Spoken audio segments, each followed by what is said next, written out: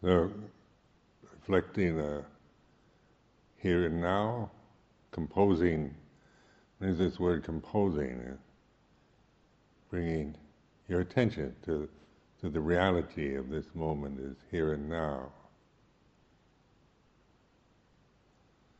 So that the past is a memory, if you're thinking of something that happened before, future, right now, tomorrow is unknown.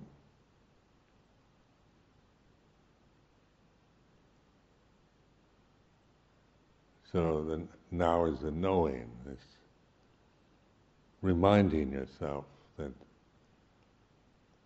now that's all there ever is. There isn't any future or past. It's just memory, and the future is speculation,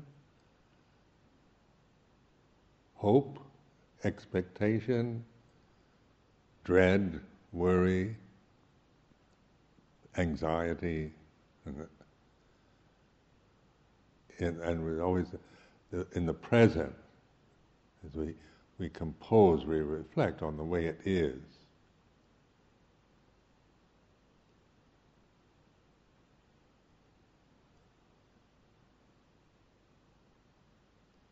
So if we don't remind ourselves, if we don't recognize or realize Dhamma as here and now, then we live our lives always in that deluded assumptions about time as reality and the past is my past, as somehow having more reality, more truth to it than what it really has. Because at this moment, your past, what is it? What is the past in terms of me and mine? It's a memory.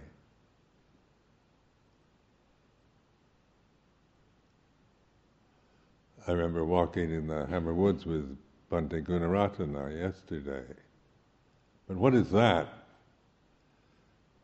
Now, that's a memory, isn't it? So, even though this is so obvious,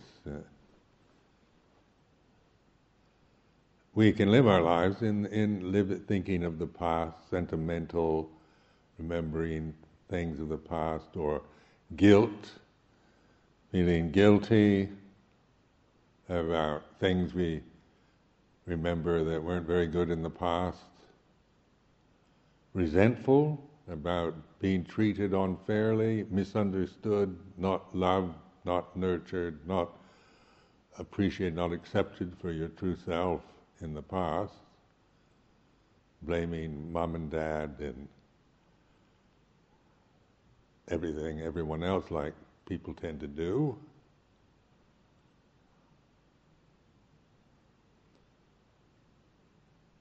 The future is,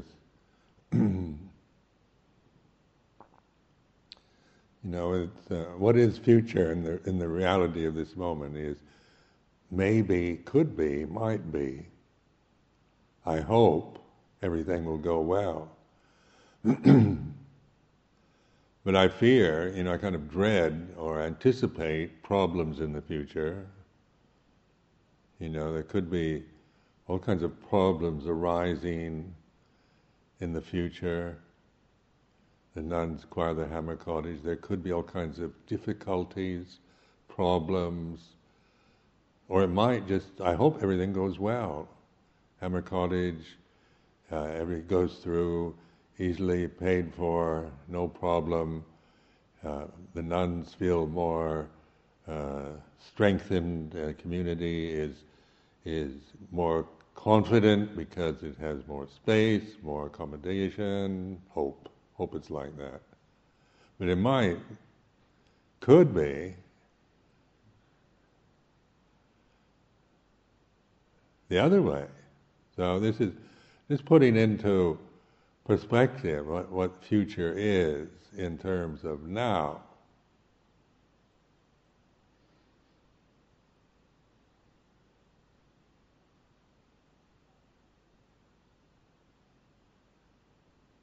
But all the maybes, could be's, might be's, hopes and dreads and fears and things like this, they're caused from memories of the past, isn't it?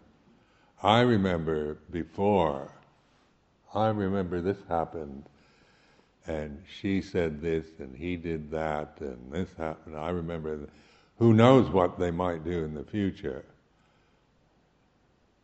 You know, so the maybes, could be's, might be's, hopes and fears are conditioning of the mind. You know, that we speculate about these kind of things happening again, or similar situations could happen in the future. But when we take refuge in Dhamma, Santitiko, Akaliko, Ehipasko, Upanayiko, Bhajatang, Vetidapo, Vinuhi, we're not living that way anymore. We're not here to perpetuate that illusion in the community or in ourselves, in our lives as samanas, but to reflect. We have the purpose, the whole point is to realize Dhamma. And of course that's here and now. You're never going to realize Dhamma in the future, I'll tell you. You think you might, or it could be, and you might never realize Dhamma in the future. Maybe you don't have enough paramita to realize Dhamma in the future. Maybe all these kind of could be, might be.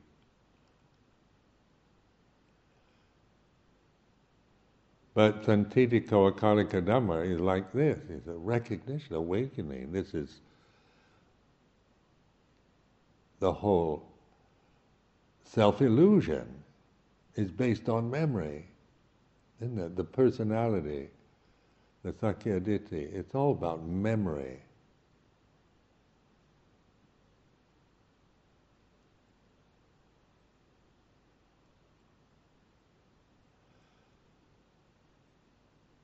The world that we create is all about time, isn't it?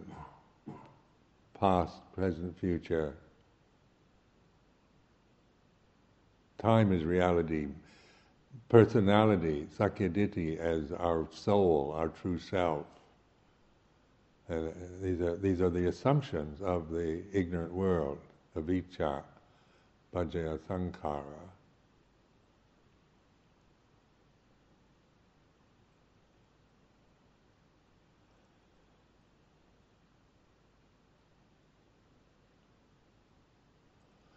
So what I'm doing now is kind of, reflecting on the way it is.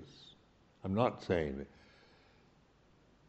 right or wrong about that, about the time, or that we've got to eradicate time and self, but put it in the perspective of Dhamma. What is it right now? Because this is where we're at. We're here. The place is here. The time is now. So this is true wherever you are. Whether you're Chithurst or London, the place is always here, the time is always now. Memory is impermanent.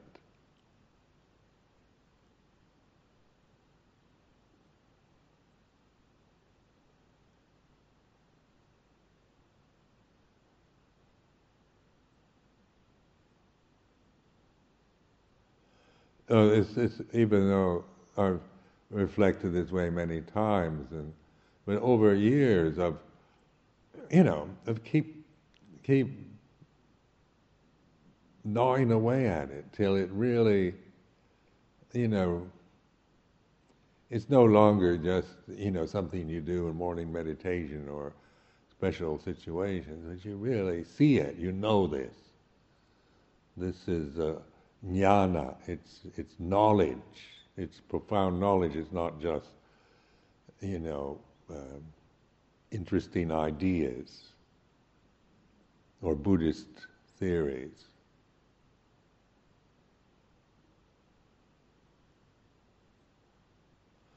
So in terms of like self-view, Sakkaya Ditthi, you know, you keep breaking down that reality by not by trying to, you know, get rid of it, but just to see that the sense of me and mine is, it doesn't have any real essence. It's like a soap bubble. It has no substance. What is a memory in the present? And so a memory has, you know, it's has nothing to it. It's kind of, you can't get hold of it.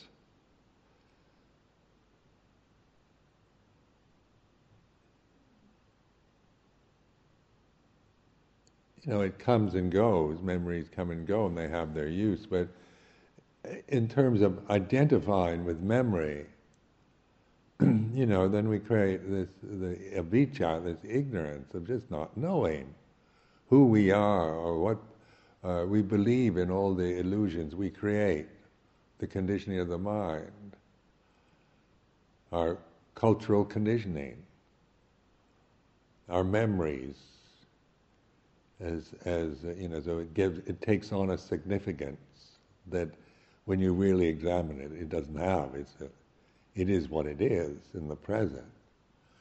That is an honest statement, isn't it? You're not trying to deny it, but recognize these five khandhas in terms of their reality in the present.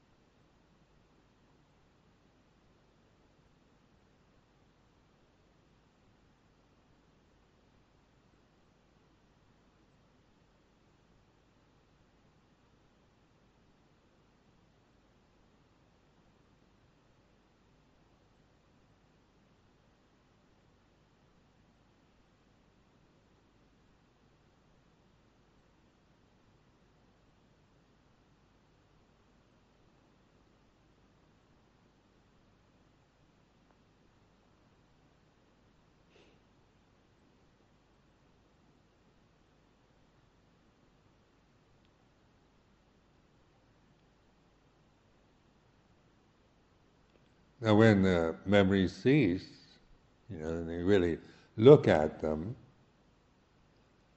not suppress memory. Suppression of memories is always another form of ignorance.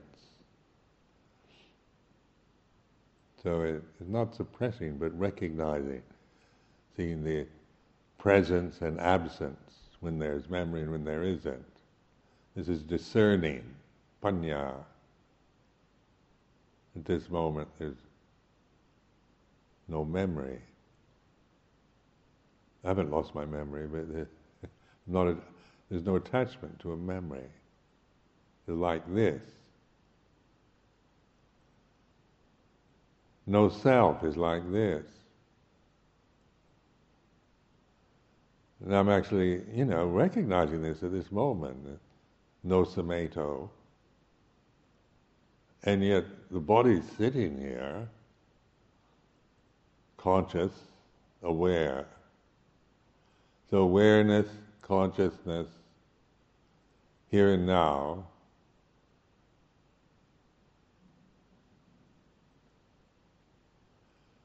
it's like this.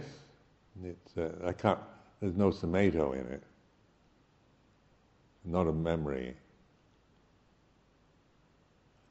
In order for sameto to arise, I have to remember, I am Ajahn Sameto. So it's exploring, investigating,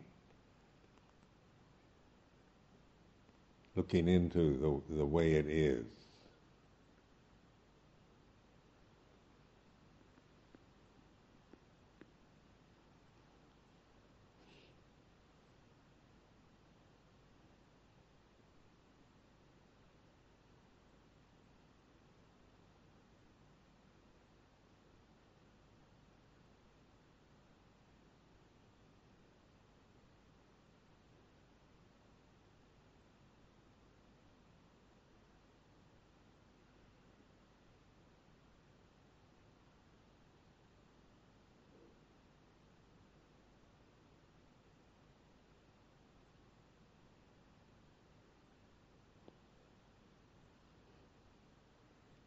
The third fetter is vicikiccha, or translated as doubt.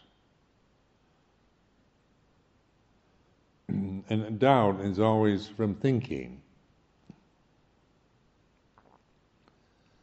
Am I right or wrong, or is this true or false? And what should I do? How should I practice?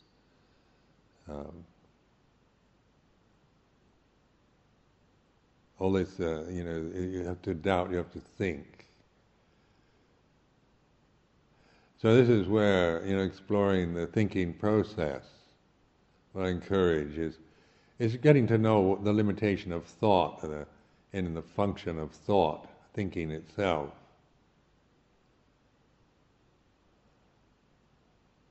So that you're not trying to stop thinking or,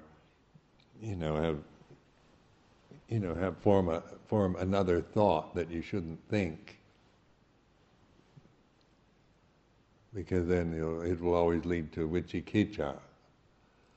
It's to recognize non-thinking, emptiness, and that's why those suggestions about intentional thinking, I am Ajahn Sumedho, kind of intentionally thinking and observe, to notice the spaces, the gaps between the words, because those are never noticed. We when we're caught in the thinking process, we aren't paying attention to the gaps. We're getting caught in the linear procession of the thinking process. Just thinking of just observing that one thought connects to another. So that's the limitation of thinking. You can't have two thoughts in the same moment. So you have, one and then the next, and you have to have A and then B and then C and then D. The only way A, B, C, and D can be contained in one moment is through awareness, which is non-thinking, isn't dependent on thinking.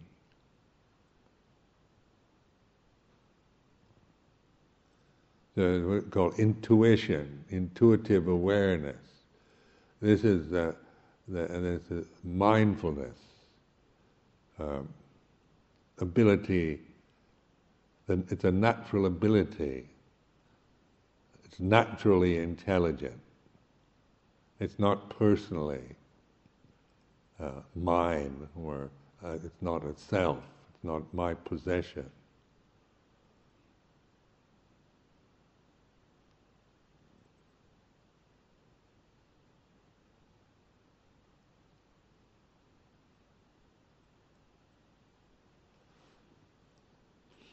Language is, memory. It's something you learn after you're born. So it's a conditioned habit, language. So, and it's not to be despised, but It's not an attack on thinking or language, but recognizing its limitation.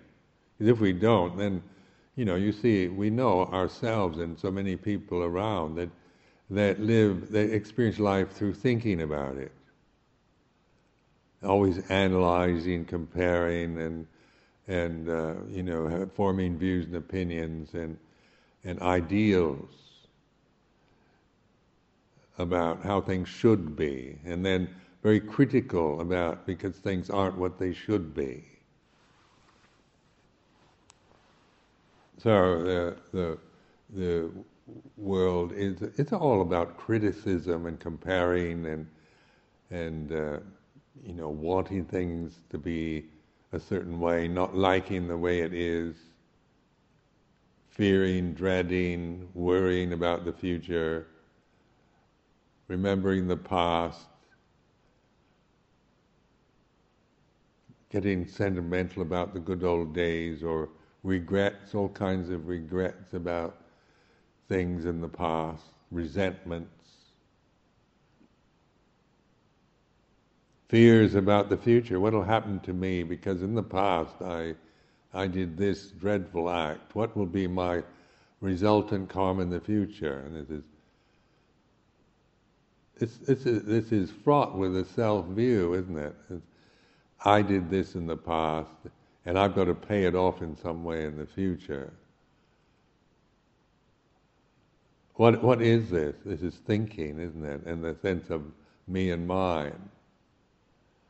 What I remember of the past, I did this, I said this in the past. I acted like that, and in the past, and I remember that, and it wasn't good. I shouldn't have acted like that. And what'll be the karmic result in the future? We get asked that all the time. You don't tend to do that so much, but lay people tend easily. What about the future life and things like that? Now this is all thinking, isn't it? To be a person, you have to think. You have memory, language. All this is and the attachment to this, the belief in it, the identity with all of it. So then this is why we suffer, because we're attached to delusions.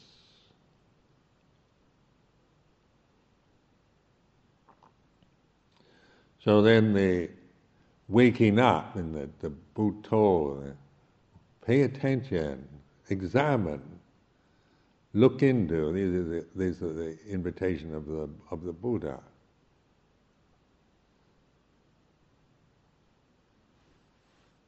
Come and see. Bhante going around like that ehipassiko reflection, because we translate it as encouraging investigation, which doesn't have the impact, does it? Ehipassiko, encouraging investigation. It doesn't have the urgency or the immediacy, isn't it? Come and see. Ehi is, come. It's not, well, we try to encourage investigation into the Dhammacittars. And if you come here, we'll teach you to practice and encourage you to investigate. Where Ehipassiko goes, come and look right now, wake up,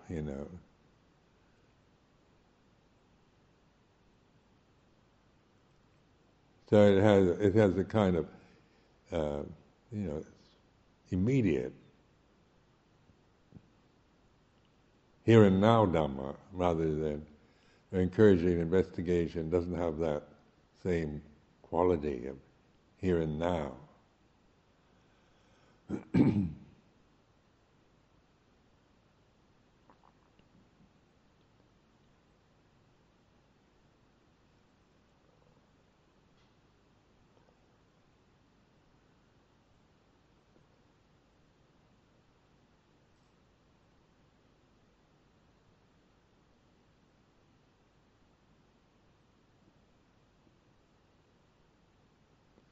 Now, in terms of practice, meditation practice, what you think of meditation is still memory, isn't it? Your views and opinions and doubts about meditation, about your own practice, or about the way I teach, or about another teacher, or that, what is it right now? What should I do? Should I practice metta first, and then jhanas, and then vipassana? Or can you do vipassana without the jhanas? Do you have to get the jhanas, or just totally ignore the jhanas? Or that's all you need to do is get the jhanas. Forget the vipassana. I don't know how fed up I am with all that. You get it all the time. But so point to this is thinking, isn't it? This is ehipassiko, come and see. The jhanas is a word, it's a thought. Should I get the jhanas first? Or do you need them? And whatever it is, see what it is in the present. This is attachment to concepts, ideas that you get from books or others' views and opinions. It is what it is. I'm not saying it's right or wrong, good or bad. But, the sense of immediacy, come and see. This is, should I or shouldn't I? Do you need this or don't you? Am I right or wrong? Is he right or wrong? And what is this in terms of here and now? This is thinking, doubting, uncertainty. And what are you asking for? An answer. You want an answer to the question, or a solution to the problem. So in terms of investigating, here and now, this is the way it is, isn't it? This should I get jhanas first, or do you need them or not, or how do you do it? It's like this is thinking, taking to doubt. Or last year when I was in the forest, I think I got first jhana, and this is the sense of I really got somewhere last year. I remember having could be first jhana. Wow, this is a real attainment. I've had first jhana experience, and so the ego, the sense of the Sakya Ditti, the whole thing comes into your consciousness, and you bite it, you grab it, you identify. But if you trust yourself in awareness, a memory of first jhana last year is, what is it now? It's a memory. This is investigating, seeing. This is direct. This is satipatthana. So it's not speculative. It's not encouraging a self view at all, is it? That I think I had first jhana last year when I was in the Hammer Wood. That's another self view, isn't it? That's a memory of me practicing and remembering some kind of experience I had last year. It's not a denial of that, but it's putting memory into its proper perspective, anicca dukkha anatta, rather than encouraging the sense of I had this last year, which is Sakyaditi.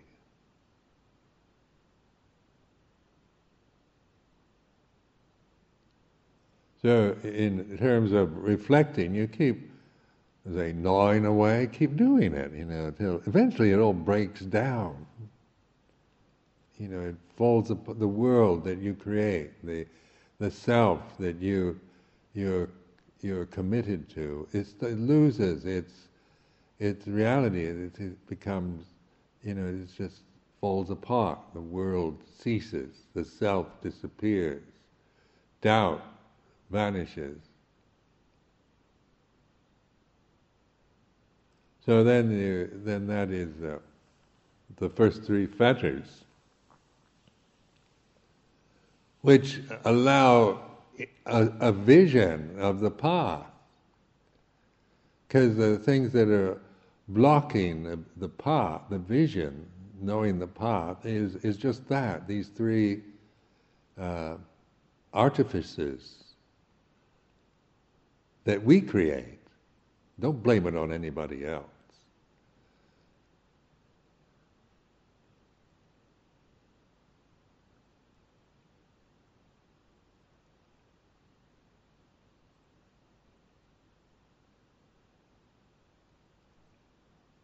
So then the Sotapanna, or stream entry, you see, it's not a personal attainment, is it?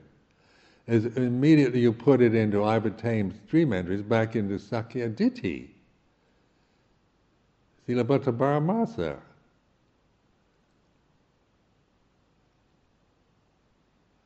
So what you've actually recognized is non-self. So there's no attainment in it. Attainment is all about me and mine. What I've done in the past and my achievements and my attainments, my successes and my failures is based on that illusion of Sakyaditi as my reality, Silabhata Paramasa as the truth, as the real world, and Vicikiccha, the thinking process, as the only experience I trust is through analyzing it and judging it, naming it, conceiving it in some way, and then it's real. Like a Western scientist, you have to prove it, have to see it as an object through my eyes, and so forth. Then I can't believe in God because you can't see God. But if you can produce something that's God that I can see, then I'll believe you. Now this is all thinking, speculation, self, and these are the obstructions, the fetters that bind us to the world of suffering.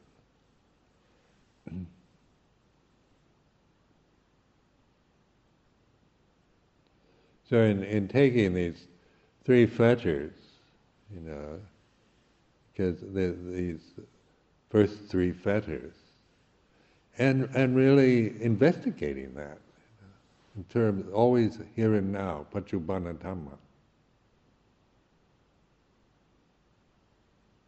And this is what I've been doing in these morning reflections, so that in a way of investigating, is the Ajahn Sumedho, or is this a thought, a memory? The word Ajahn Sumedho. Can I find anything in this moment that is uniquely me and mine?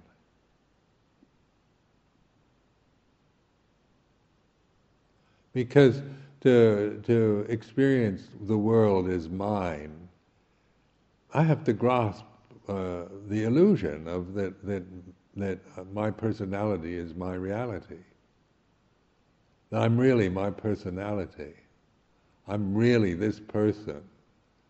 This is my reality. I experience life through my personality. Praise me, and I'm happy. Make me feel good. Say you love me. Make me feel secure. Because personally, I need your confirmation that I'm all right. Smile at me. Say, Ajahn Sumedho, you're wonderful. Then I feel and say you're a very good teacher, and then I feel confident. And then if you say, you're totally deluded megalomaniac as far as I can see. Can't stand the sight of you. You've hurt my feelings.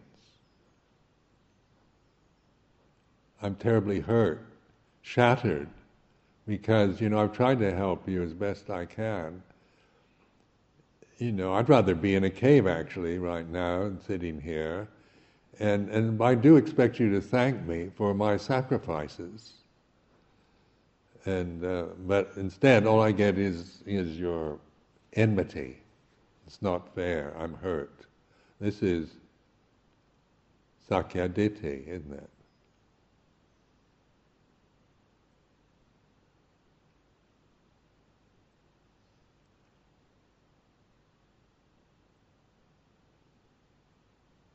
When people criticize me, that people give me feedback, as they say, or share with me their feelings, negative feelings about me as a person.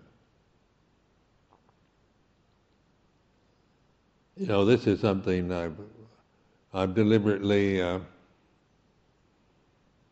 because I could see this was a weakness in me, that just a blind spot. I didn't know how to deal with criticism. Praise, I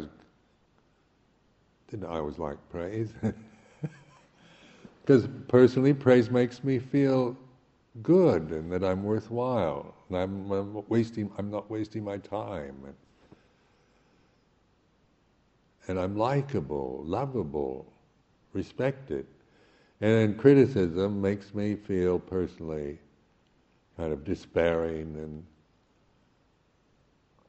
feeling inadequate and so forth. So that this is the personality. Personality, it loves praise and fears blame. So this is this awareness of this personality. So I'd ask myself, am I going to spend my monastic life deluding myself by trying to just get affirmations for me as a person? Do I need to get kind of, titles and be, become famous and just to prove that I am somebody? Let's say he's a very good monk. He's very, strict with the rules. He's impeccable. He's, very moral. Good teacher. Because if I depend on this, on praise, then I really fear blame, even when I'm not getting it. And somebody's going to come up and say, you're a phony. You're not real. Get real, Sumedho. Monks have said this to me. Get real, Sumedho. You're not facing reality. So, then you want to run off to the cave. That's my reaction. When criticism and difficulties and things come my way, personally, I want to run away from them. That's how my personality reacts. I want to avoid scenes, difficult situations, confrontations by running away to my cave. So then in reflecting on this, I can see how cowardly it is. How difficult life can be, even in the very pleasant situations I find myself in. How problematic life becomes for me as a person, if that's my refuge, if Sakyaditi is my refuge. There's no way I could, I could have, survived all these years on just the Sakyaditi level, unless I went off by myself in a kind of controlled environment where, I didn't, any kind of unpleasantness or difficulty or criticism was, resisted in any way. Don't tell me, I don't want to know. You're a troublemaker. Get out of my life. So this is seeing this weakness. What is it? How is it? Why is this fear of criticism? What is that? Where does that come from? And I can see how wobbly the personal Sakyaditi is. As what an unstable, wishy-washy experience life is on a personal level.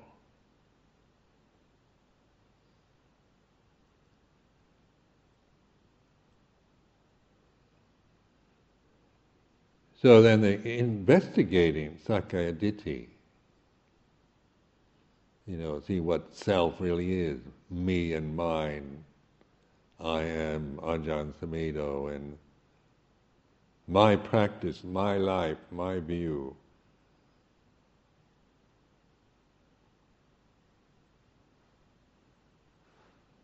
And then reflect on this, which is aware of that. To have this sense of me and mine, I have to think. I have to really believe in the Sakyaditi as my reality is. It's really me. These memories, these emotional reactions, that's really me, my problems. And when I really look at them, not through analysis, because analysis, then you're back in the thinking mind again. This is immature. That's wrong. You shouldn't be like that. You shouldn't feel this way. You should be more like this. You should be more confident. You shouldn't be so. Don't be so frightened of others. What is it in your past that made you so timid and shy and frightened of others? Is it because your mother dropped me on my head, and I've never quite recovered? Or because maybe I was born in the Depression of the 1930s, and it's had a traumatic effect on my childhood. And all this is just more Sakyaditi, isn't it? Speculating, analyzing my personality. And you don't need to know why your personality is the way it is, but because that goes on. It goes on endlessly. But if you trust your awareness, this awareness is not personality. So when I reflect on this which is really aware and awake, like this. And then I'm in this present moment, sound of silence, here and now. I'm completely embracing this moment. It's not divided into what should or shouldn't be right or wrong. It's completely alert, intelligent, attentive, awakenedness, consciousness, now.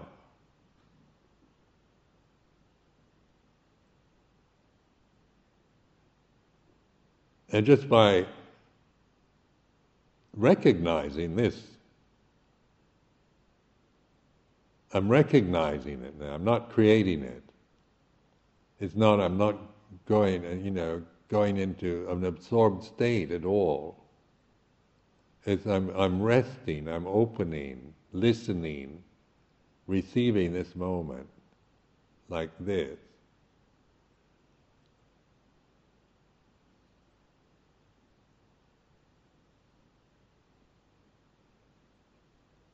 Apparent here and now. This is Dhamma, the Dhamma. Akalika, and the timeless.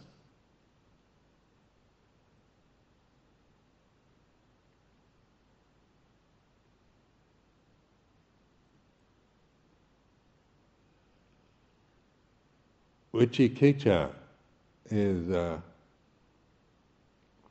not operating because I'm not thinking.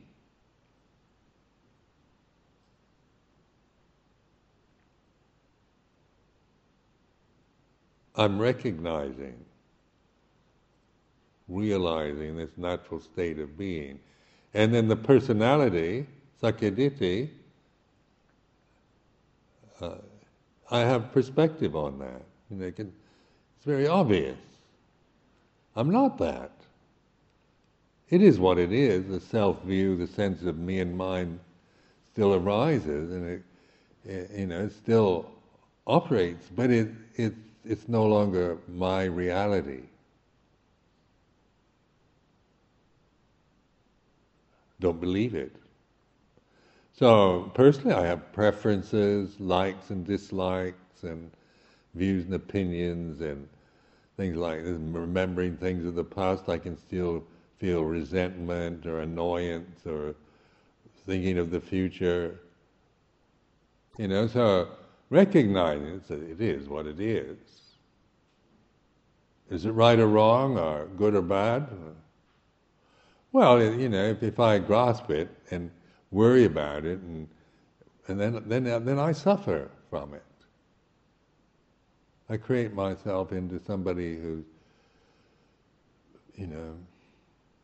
doesn't want to do this and dreads that, and forms views and opinions about whether it's necessary or whether it's a waste of time and so forth. But in terms of here and now Dhamma, it is the way it is.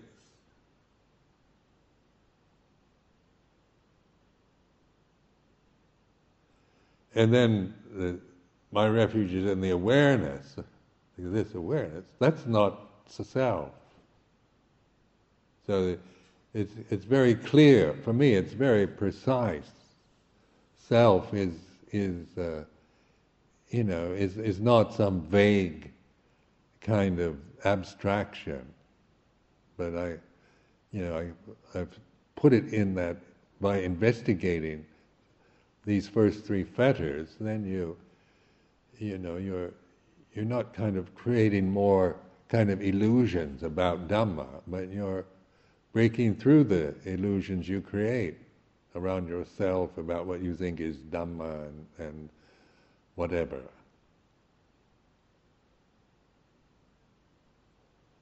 So who knows what is the knowing? This knowing is not personal. And people say, well, who knows? The who is another thought, isn't it? Who? What? But there is knowing. Knowing is like this.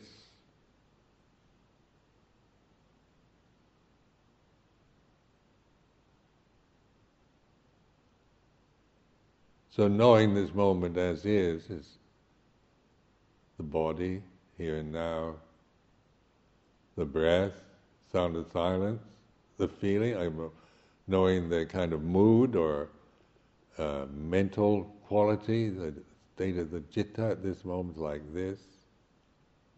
This is direct knowing. It doesn't matter who knows it. It's just knowing. Because once you get caught in who again, then it's back into vicikicca, doubt.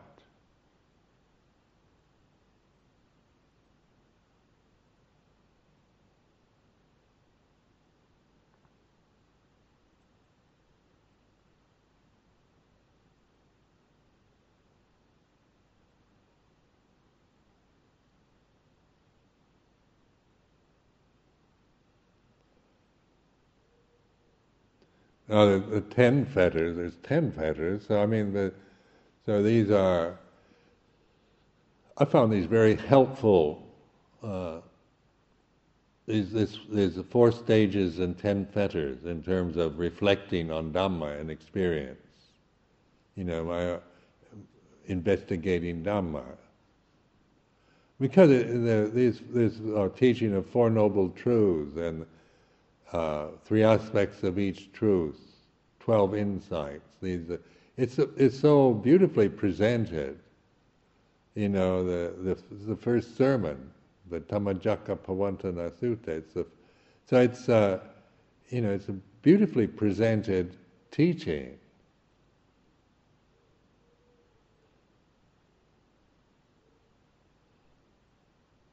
But as long as it remains just intellectual or theoretical, and it's like grasping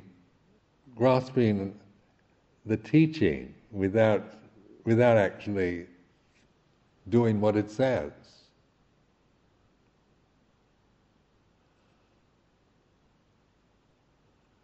So I compare it to a prisoner in a prison cell. You're locked in a stinking old prison cell.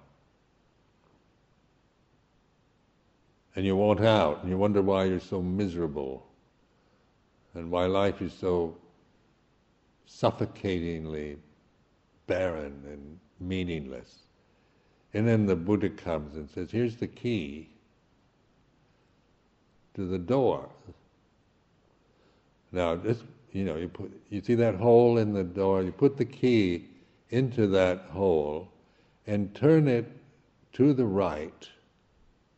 Turn the key to the right, and then turn the knob, and the door will open, you can get out.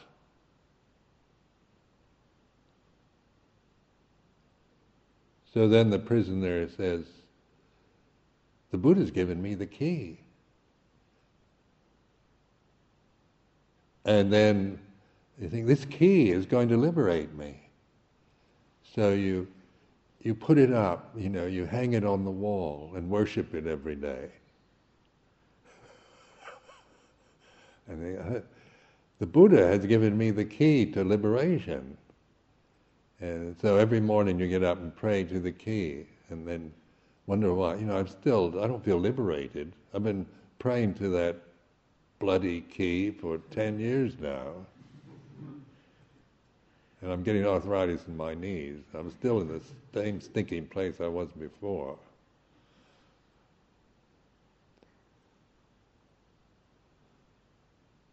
So then you think, well, he did give instruction. Hole in the door, what was that about? Yeah, there's a little hole there. And he said something about putting but the key's sacred. You can't, I've got to keep it up high. Put it in the hole in the door. Might be desecrating this sacred object, the Silabbata Parama. That he did say, there's a patipata, isn't it? Put the thing, it's just it is a key, nothing sacred about it. It's a tool to use. So you put it into the hole and turn to the right. Or was it left? I think it was left. I think he said turn it to the left. So you put the key into the hole, turn it to the left. He said, nothing's happened. What's wrong? Nothing's happened. I turn it to the left, the door isn't open. They turned the doorknob. Oh, Oh, I turned the doorknob and it still won't open. So then you're beginning to doubt the Buddha. You think, maybe it's not true, just false. Then you start reflecting that it turned to the right, it was right. And so then you eventually turn it to the right, the door opens, you get out. And then you know, freedom is like this.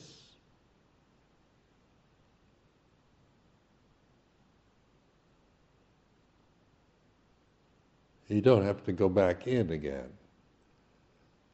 So this is, taking the teaching, the Four Noble Truths, following the instructions, Satipatthana, and realizing the result.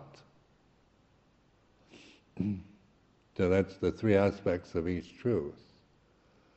The teaching itself, the prescription what to do with it, and the result from doing that.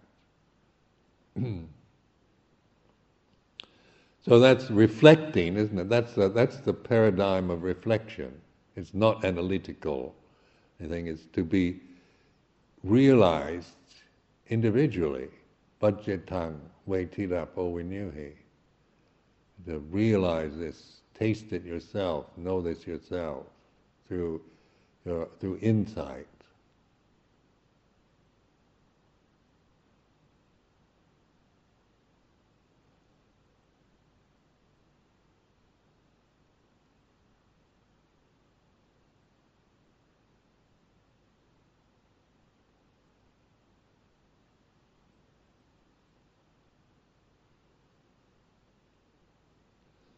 Now the here and now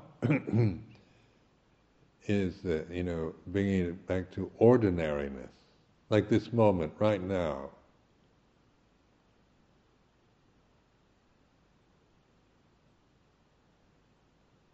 I'm reflecting on the ordinariness of this one. There's nothing special.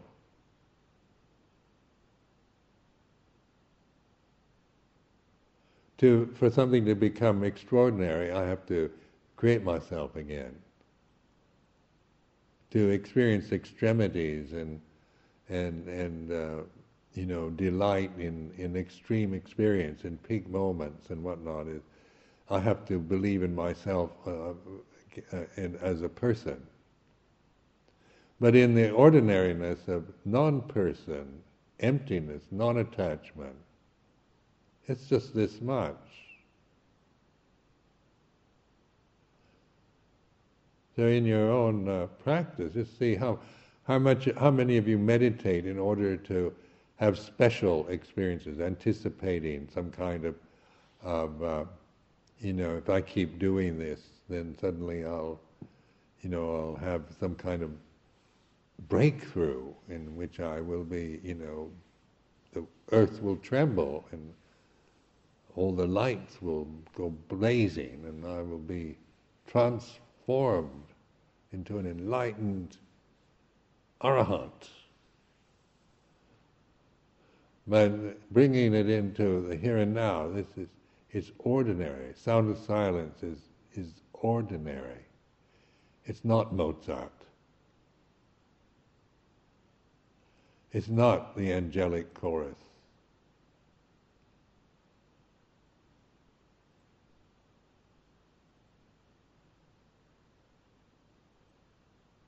Space here, and it's like space. This Dharma hall is special. So you got green oak, nicely built Dhamma hall. That's an extreme. But the space is ordinary, isn't it? Space is space. So that when you're observing visually, space doesn't have any, it's unnoticed usually. because it doesn't. Doesn't get you high and inspired. Isn't depressing.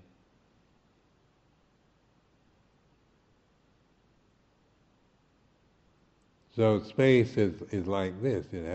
Space has no boundary, does it? It's not just the space in the Dhamma hall. Because as you contemplate space here and now, is that it's the Dhamma hall's in space. The same with consciousness. Consciousness isn't special, it's like space. But you think consciousness is in your brain.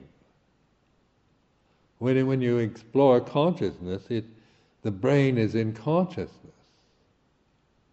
So I mean, it's shifting out of the seeming appearance. Like this Dhamma hall has a lot of space right now, doesn't it?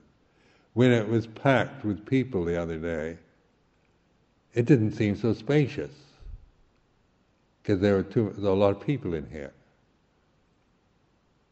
And then compared to the shrine room in the house, you think, oh, this is really big. This is a big space, and the shrine room the old shrine room in the house isn't very big. And then you compare the shrine room in the house with the shrine room at the nun's cottage, and that doesn't seem like that's a very small space compared to the shrine room in the house, the nun's shrine room compared to the Dhamma hall. But we're not looking at the quality of the forms in space, but space itself. What do you do when you're observing space? You're not paying attention, you're not absorbing into the structure, into the Dhamma hall, or the shrine room in the big house, or the nun's shrine room. You're not. This is irrelevant, in terms of reflecting on space. Because space is like this, and space is infinite. It's immeasurable. Consciousness is immeasurable.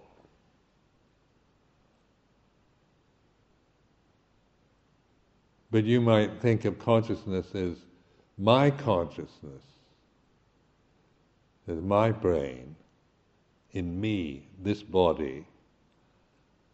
And then I'm attached to the extraordinariness of the specialness of me as a separate person, me as a separate body, me as Ajahn Sumedho. And my particular memories and my views, what I think and what I feel, and that makes me special. So each one of us as a person is special. Or when we want to be special, then it's Sakya Ditti, isn't it? I'm a special person. And that might be true. Some people are special, more special than others.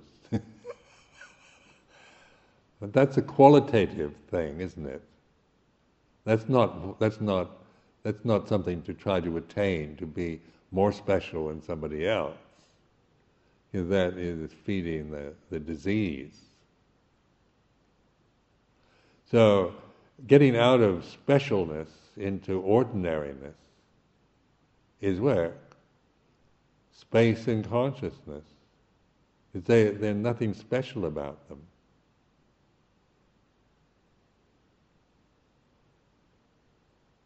And then personally you might think, I don't want to be that. I want to be special. I want to attain arahant. I want to be the first one at Chitters to become an arahant.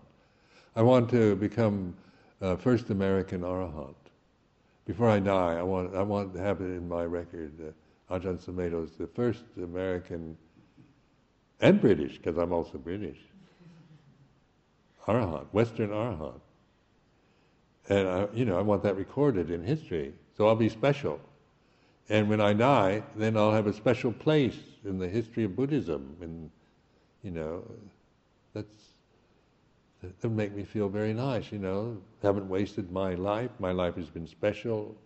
I've been with special teachers, special experiences, special, special, special.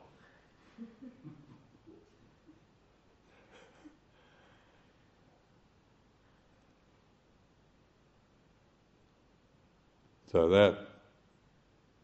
that's a recipe for disaster, isn't it? That is not, that leads to suffering. Being attachment to conditioned phenomena, in other words, always has conditioned phenomena as is changing, and it has different qualities, peak moments, and so it arises and it reaches a peak, and then it ceases.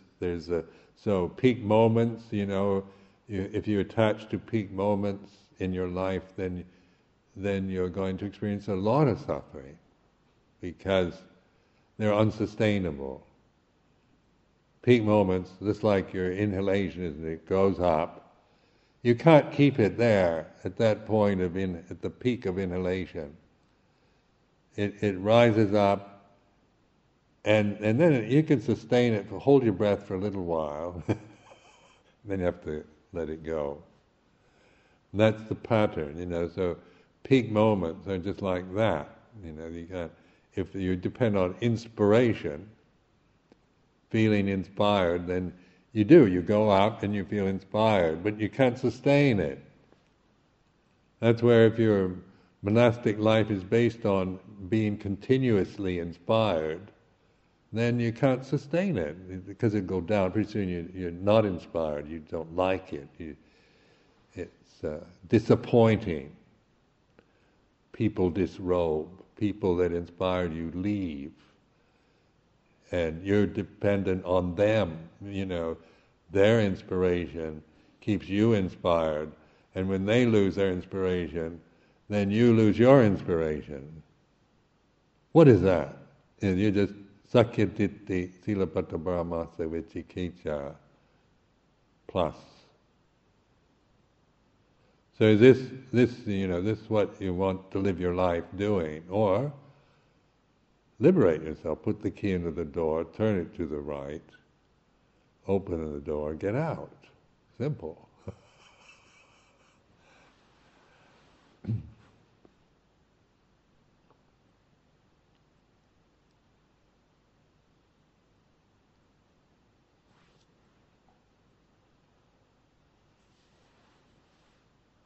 So this is for reflection, to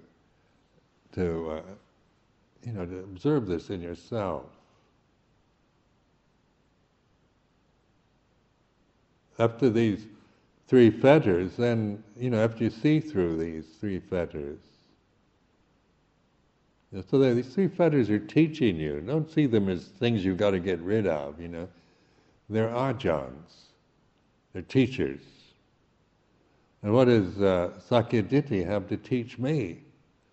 It teaches me what Sakyaditi is.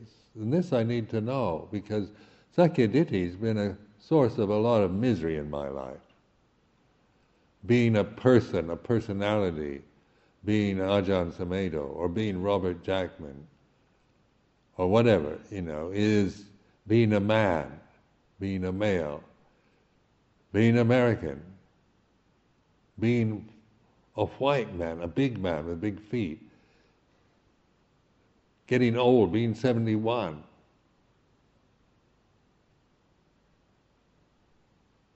Having a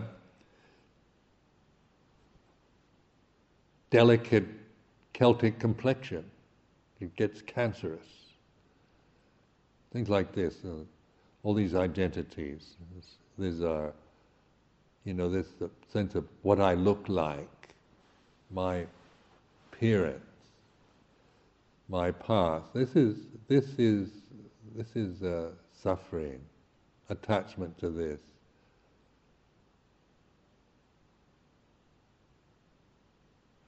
And my life's been a very good one. It's on a level of experience and so forth. I've had a very good life. I'm not complaining.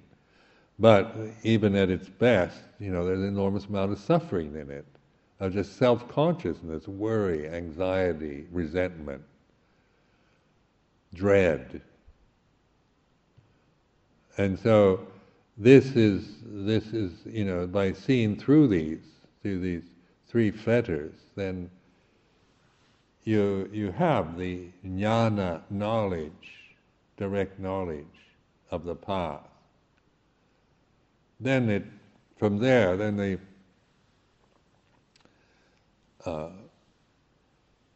Vyapada and Raga, these are like sexual desire and aversion. Because these are primal kind of energies that we personalize. If we don't see through Silabbata Paramasa or Sakkayaditya or Vicikiccha, then we even these primal energies are taken personally and evaluated and judged, analyzed. My sexual drive, my sexuality, my anger,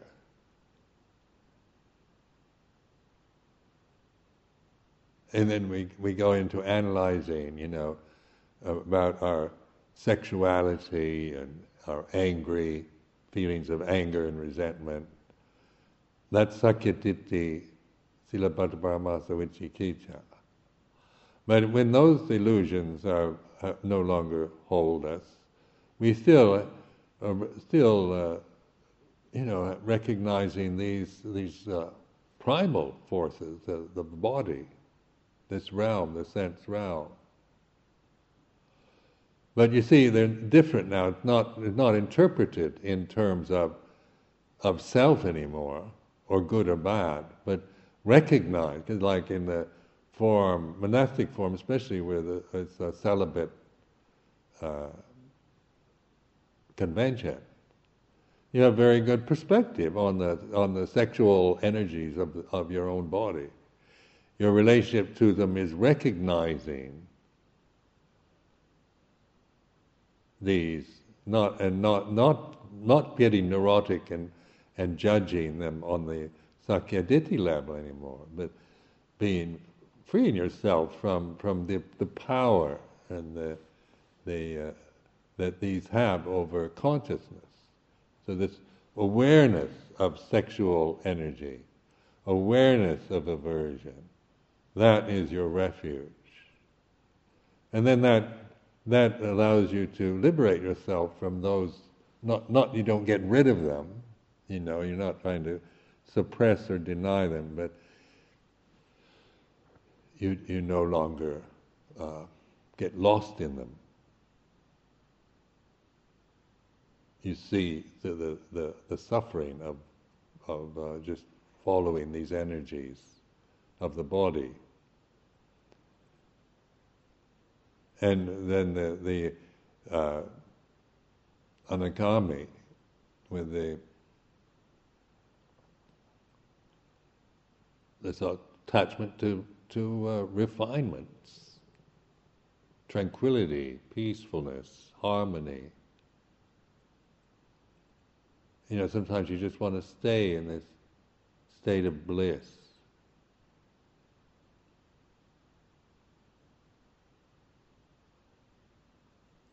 And you don't want to have to, go to the WAM meeting. Because it's this state of just emptiness, so pleasant.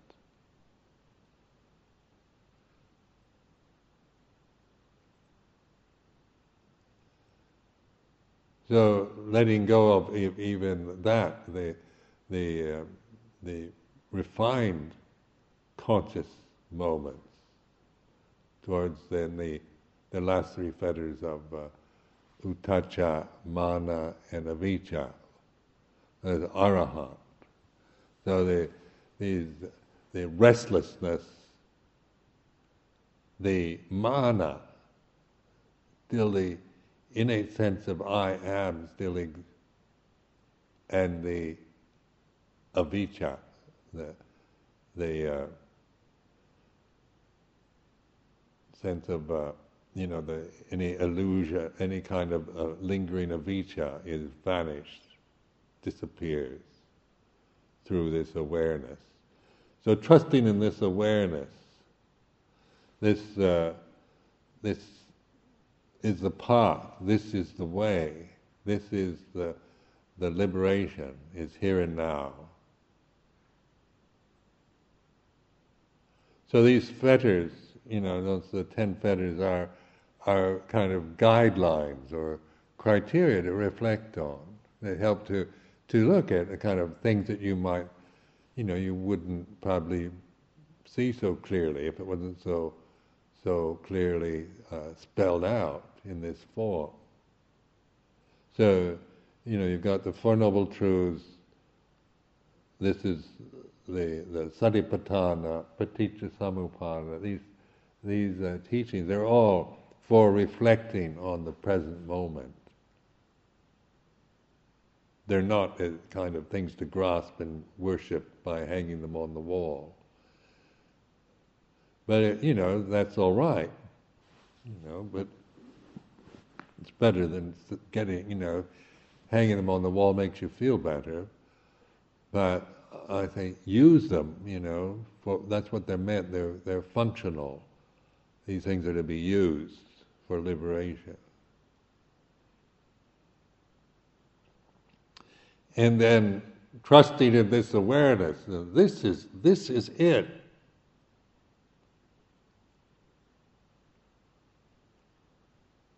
And then the vicikicca, are you sure?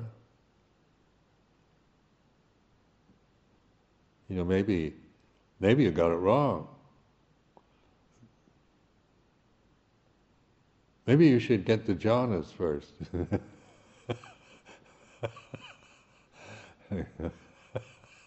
So then this so well, the Sakkayaditthi and vicikicca, how they work together. So I mean, I just don't believe it. I don't believe anything I think, or my memories. Criticisms, and I feel hurt, or I feel, people criticize me or blame me, even for things I've never done. I used to get very upset when people blame me for things I've never done. I think that's not fair. But now, it doesn't matter. I'm not going to make a lot of a ruckus around that. People blame me for anything they want. Break my heart, disappoint me, whatever. This is, on a personal level, but my refuge is not in that, you see. So I don't know if everybody disrobed. If you all got up and left right now and said, what a bunch of rubbish, personally I'd feel very disappointed, but I know better than to trust in that or wallow and follow that. Because I know this awareness is strong and stable, and it's not, and it's not dependent on conditions, pleasant conditions supporting it. It's the agupajceto vimutti. It's the unshakable deliverance of the heart. This is it. This is the way. And this confidence comes from putting it to the test. When people disrobe, people you really love and like leave.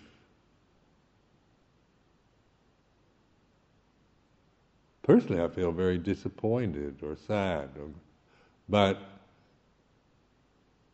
it does not, I don't wallow in that feeling. I don't grasp it and just get caught in my disappointment.